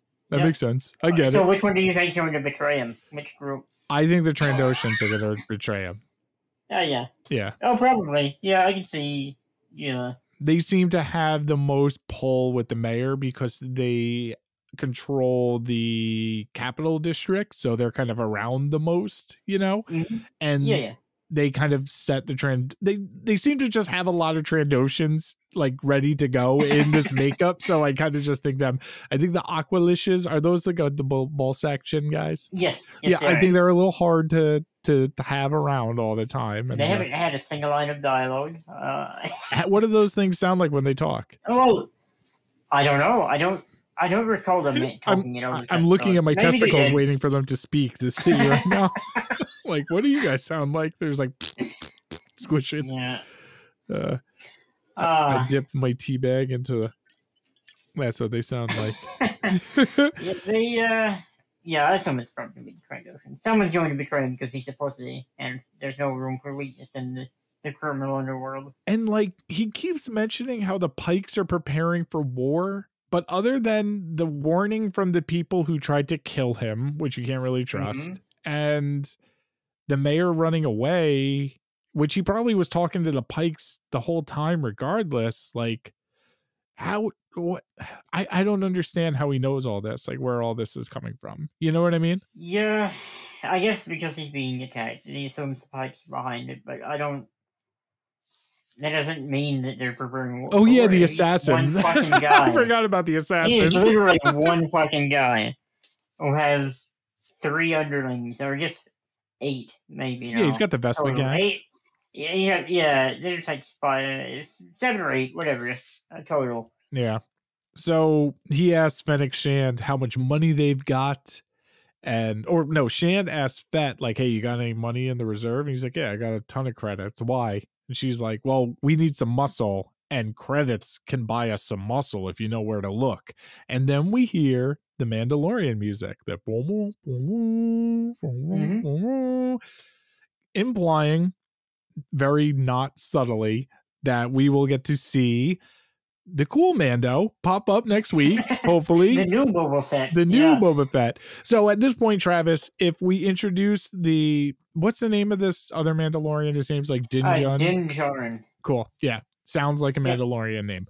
So right now we know that Baby Yoda is no longer with him. Luke Skywalker has come and picked up the Baby Yoda.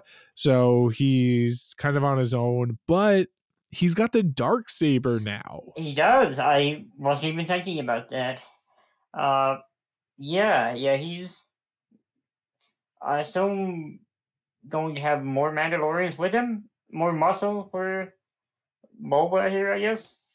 Which would be pretty stacked to see on this show at this point. I would like to see a bunch of young actors who know how to do fight choreography and cool outfits, who don't take off their helmets because it's part of their actual code not to do the thing that doesn't look cool, who actually know how to perform stunts with fucking lightsabers popping up in my Star Wars show.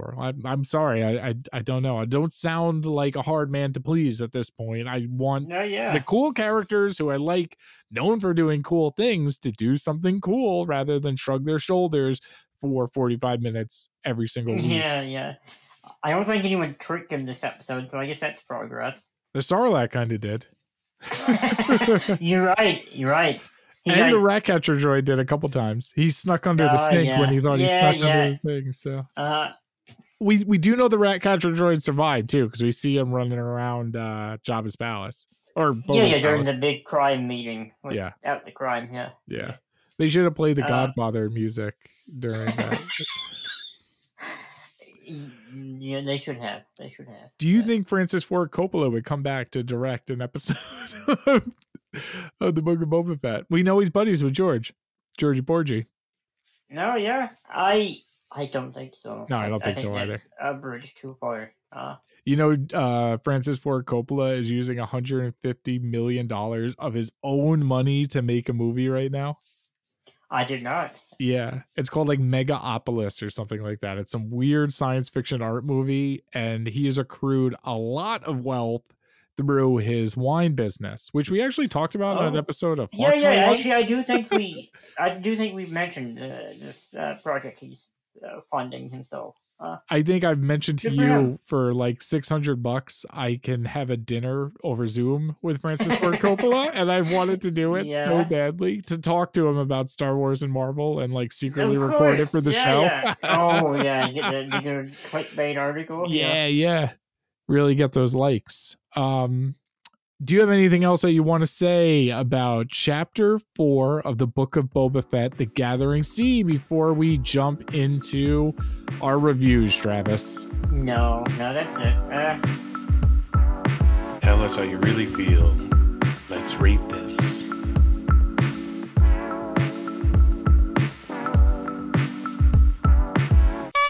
Well, we here at the Fett and the Furious review all of the episodes of the Book of Boba Fett from 1 to 10 midichlorians, 1 being the worst, 10 being the best. We do accept half midichlorians.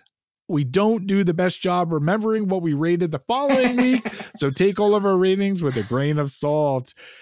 Travis, with all of that being said, 1 to 10 midichlorians, accepting half midichlorians, what say you, your final rating and review for Chapter 4 of the Book of Robert Fett, The Gathering Storm? This is going to be 6 out of 10. Wow, that's pretty good, dude. Score. It is, and it comes down to, I like looking at droids and aliens. And they kind of carried this one for me. There were enough of them, and the story was better than last week. Not much, but it was better. And, I'm just hoping it improves coming forward. And I will probably never watch the show again unless it does deliver in the coming weeks. And even then, I'll probably be skipping a good chunk of it. Watch the good bits.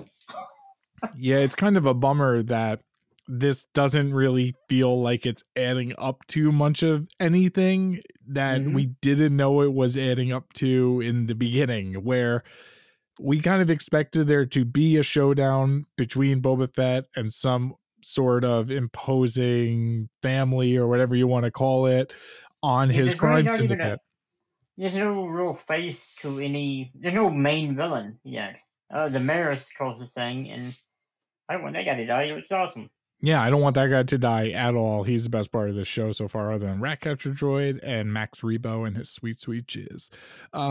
But I really got to say that I was enjoying the flashbacks up until this episode, and the flashbacks didn't differentiate themselves as anything different from anything that we didn't know or see. And they also didn't develop into really what I thought would be rather clever and a really nice kind of, I don't want to say moral or theme necessarily, but the idea of kind of humanizing the Tuskens seemed kind of interesting, and like bringing them into like their culture as much a part of Tatooine as all the other species that live on Tatooine, much like the Fremen in Dune. You know, yes, that's as much the Fremen's planet as it is the Conqueror's planets at this point. So the introduction of like have the people from the desert come into the society sounded like something really, really interesting that I was excited about. That did not happen. Having a reason for us to fear the Pikes other than knowing their name would have been really nice. Again, they set the Pikes up as not even like villainous, just kind of like they're here as they're drug dealers. They're drug dealers, yeah. And they don't like Boba Fett, but at this point, I don't either. But they haven't like showed us that they don't like Boba Fett. They've been like kind of nice to Boba Fett. It's the Clinton Striders that don't like Boba Fett, and true. It led up to nothing. The continuous use of aesthetics that are not very Star Warsy really takes me out of it, and I felt like the whole, other than the Bantha bits, the whole like 15 minutes of this episode was really hard to kind of pay attention to for me. I love Thundercat, but that entire sequence just really threw me for a loop, and I couldn't really focus on it or could really care about it. While I did appreciate the fight sequences with Fennec Shand, I want to see Boba get some fight sequences, and we really haven't gotten any. Yeah. I'm right down the middle on this thing. I give it like 4.5 out of 10 midichlorians. Again, not really leading up to much. The action bits were better in this episode, especially the hand-to-hand stuff, but we didn't get to see anything from the character I really want to see it from. I really like Fennec, and I kind of wish this was her show at this point. And Boba was just a background character. Oh, I understand. Yeah. I kind of wish we would have had lower expectations if it was. Absolutely. Yeah. And it would have been a kind of cool perspective to show the story from Fennec's kind of perspective. Yeah, well, I've been craving a show that wasn't about characters we already knew. Like, I don't need everything to be revolving around original trilogy characters, but if you're going to do them, please do them well. And yeah. Are you worried about Obi-Wan? I think I will enjoy that show. I'm not as worried because I already have like a pretty good feel. Like even in the prequels, Obi-Wan is one of the characters that fared best. Honestly. And I mean that's helped by it being portrayed. Ewan McGregor. Yeah, he's an amazing actor. Yeah. So and not to say like the people on the show aren't, but like Ewan McGregor's like he's a fucking movie star, Yeah. Like he's a name that could like headline an actual film, You think we'll get Maul on that? I don't know what we'll get. We know we're getting Hayden Christensen. We know we're getting Darth Vader. Yeah, you're right. I imagine there will be the main rematch there. Time will tell. So that kind of wraps up the Fett and the Furious part of this. Since we are an MCU show, Travis, let's talk a little bit about some Marvel news this week. Some actually pretty fucking sweet news. It was kind of a big week.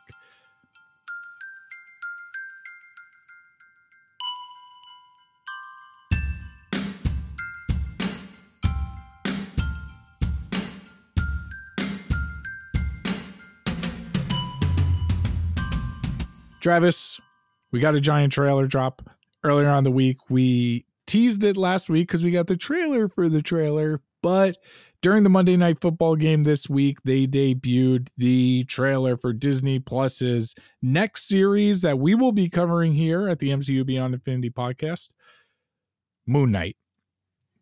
This shit looks fucking cool, in my opinion, Travis. I agree. It reminds me of Legion. Did you watch any of that show? It was pretty much the best thing Fox did with the X franchise. I did. I watched all of that show. Legion is a character I don't like it from the comics. I love that show. It was just so weird, and this isn't like as weird as that, but it just kind of reminds me of it, where you have a character who's mentally ill and things are strange. I like that they showed us a good look at the outfit and a quick peek at his god, who looks exactly like I want him to look. So yeah, it's cool. Yeah. The way his suit goes on him, I hope that there's a supernatural element legitimately too, because I just like the idea of a moon god being the god of a lunatic with all those connotations and stuff like that. And it is pretty cool. I was on the Android's Amazing podcast earlier on this week to talk about the Eternals, and those guys were joking how it's Sailor Moon, basically. Like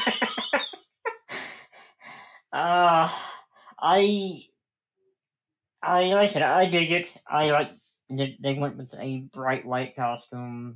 It looks like mummy rats. I do wonder if his costume actually exists or if it's all just in his fucking head. Yeah. I was really confused because they kept calling him Steven for the majority of the trailer, and Oscar Isaac starring in the show, fucking amazing actor who does anything from like indie character studies to giant blockbusters like fucking Star Wars. He is the man. He's in Coen Brothers movies. He's in Paul Schrader movies. He's in fucking Star Wars. Love Oscar Isaac. He's in Dune. He's our Lord and Savior Dune Daddy himself. Leto Atreides, rest in peace, rest in power, rest in pomegranate. I love that guy. But they kept calling him Steven for the entire trailer, and then the trailer kind of ends with what the hell are you doing, Mark? And the why are you calling me Mark? And it really sets in that this is about a man with dissociative identity disorder who's drawn into this kind of like mystery involving Egyptian gods and all sorts of different identities and wonky stuff. And it's a lot to explain, and that's why I didn't have an issue with how origin heavy this show looks like it's going to be. It does, because he's Batman who has 3 Bruce Wayne identities, pretty much. Yeah. On top of the multiple Moon Knight / Mr. Knight identities. Yeah. It's wild. Yeah. Because like Stephen Grant is one of his personalities from the comics. I think he's a taxi driver in the comics. No, that's Jake Lockley. Okay, so the taxi driver. So Stephen Grant is the gift shop guy, the wealthy one. Oh, it's the rich guy. I thought it was the guy who. I think it is. Yeah. One of them like works in a store. It's pretty cool. I thought Mark Spector was the wealthy one, but it's still pretty cool. I'm not sure. I could be mixing those up. Yeah. And we know we're getting 2 antagonists, Ethan Hawke being the main one. We were guessing who is he going to play. Turns out he's playing this guy called Arthur Harrow, who is kind of like a one-off villain from like 1 or 2 issues. The official synopsis has him described as a cult leader who encourages Spectre to embrace his inner darkness. And Ethan Hawke, in a recent interview, said that Harrow's been inspired by cult leader David Koresh, the guy who headed the Waco massacre and the Waco siege. I can see that. Yeah, and I'm kind of into that. Ethan Hawke, another guy, kind of like Oscar Isaac before he was Oscar Isaac, where this amazing character actor who could headline a giant Hollywood movie, but also be in like a million little indie movies. Yes. Also, Gaspard Ulliel, he's like this model and this French actor, is going to be playing the Midnight Man. And this gentleman passed away this week in like a skiing accident, which is a bummer. Yeah. Wear your helmet skiing. It's serious. Yeah. It's unfortunate. He's a young guy. I don't know that his character had been confirmed already, but yeah.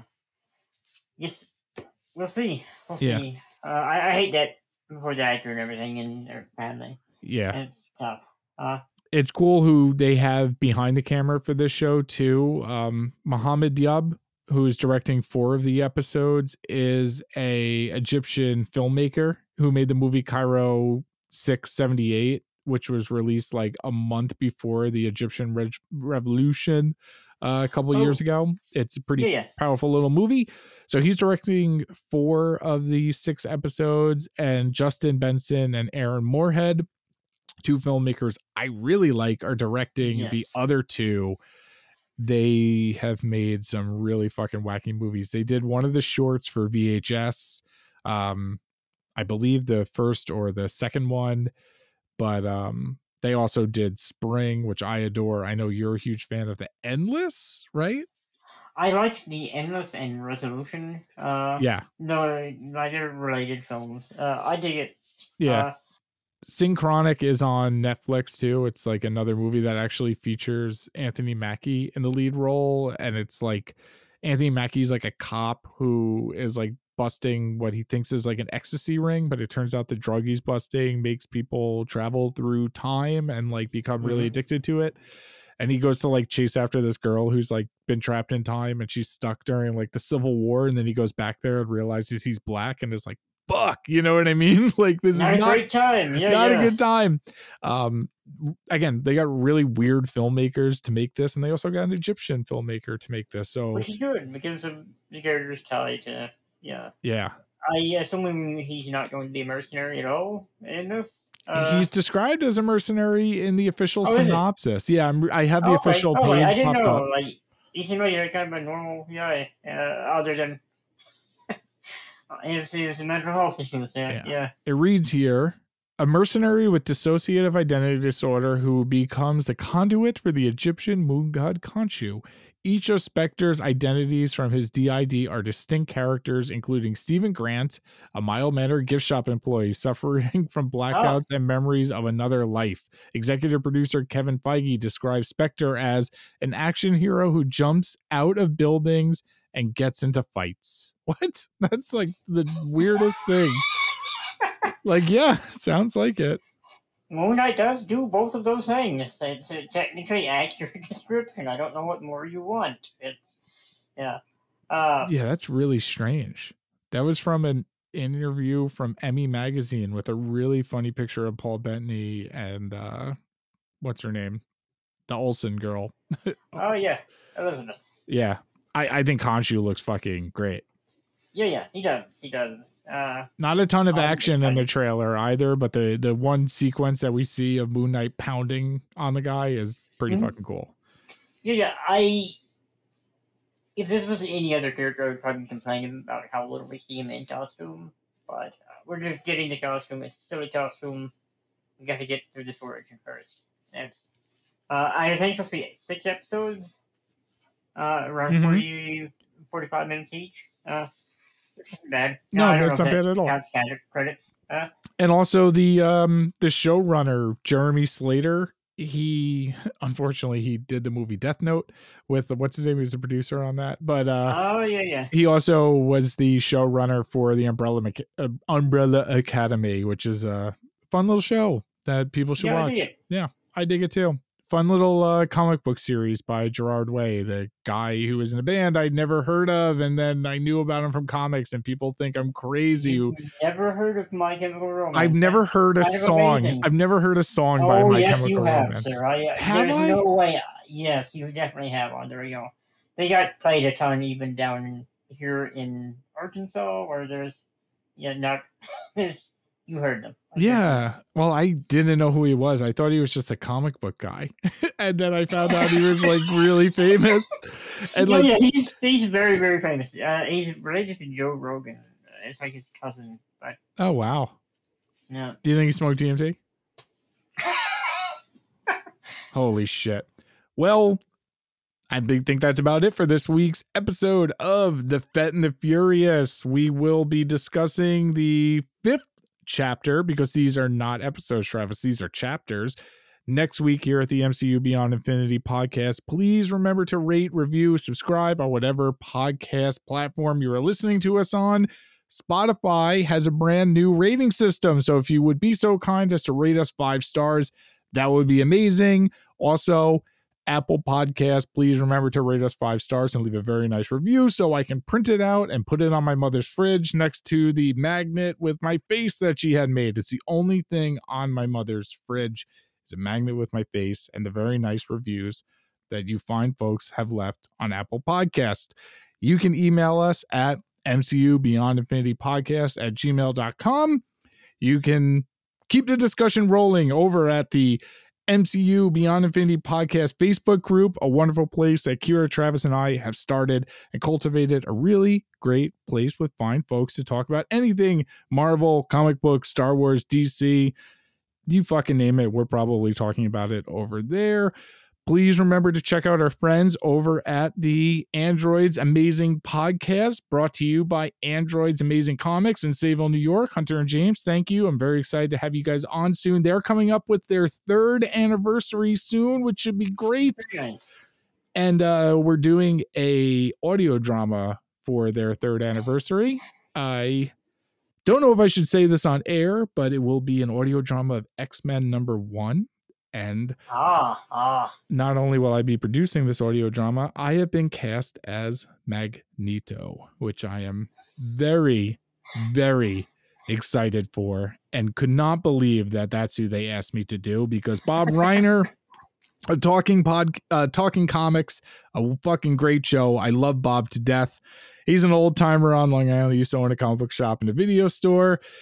He doesn't really like the image revolution that I love to death. And every time I'm ever on a show with him, we end up screaming at each other, and Bobby will be playing Professor X. So I'm very excited to be Magneto on this fucking show with Bob Reiner as Professor X. I love Bob to death, but it's going to be a blast. But yeah, stay tuned for that. Our 1 year is coming up in a couple of weeks, Travis. I can't even fucking believe it. It is indeed. It's crazy. Crazy world. Crazy world we're living in. Crazy times we're living in. Until next week, I am John. I'm Travis. And to shoot yourself.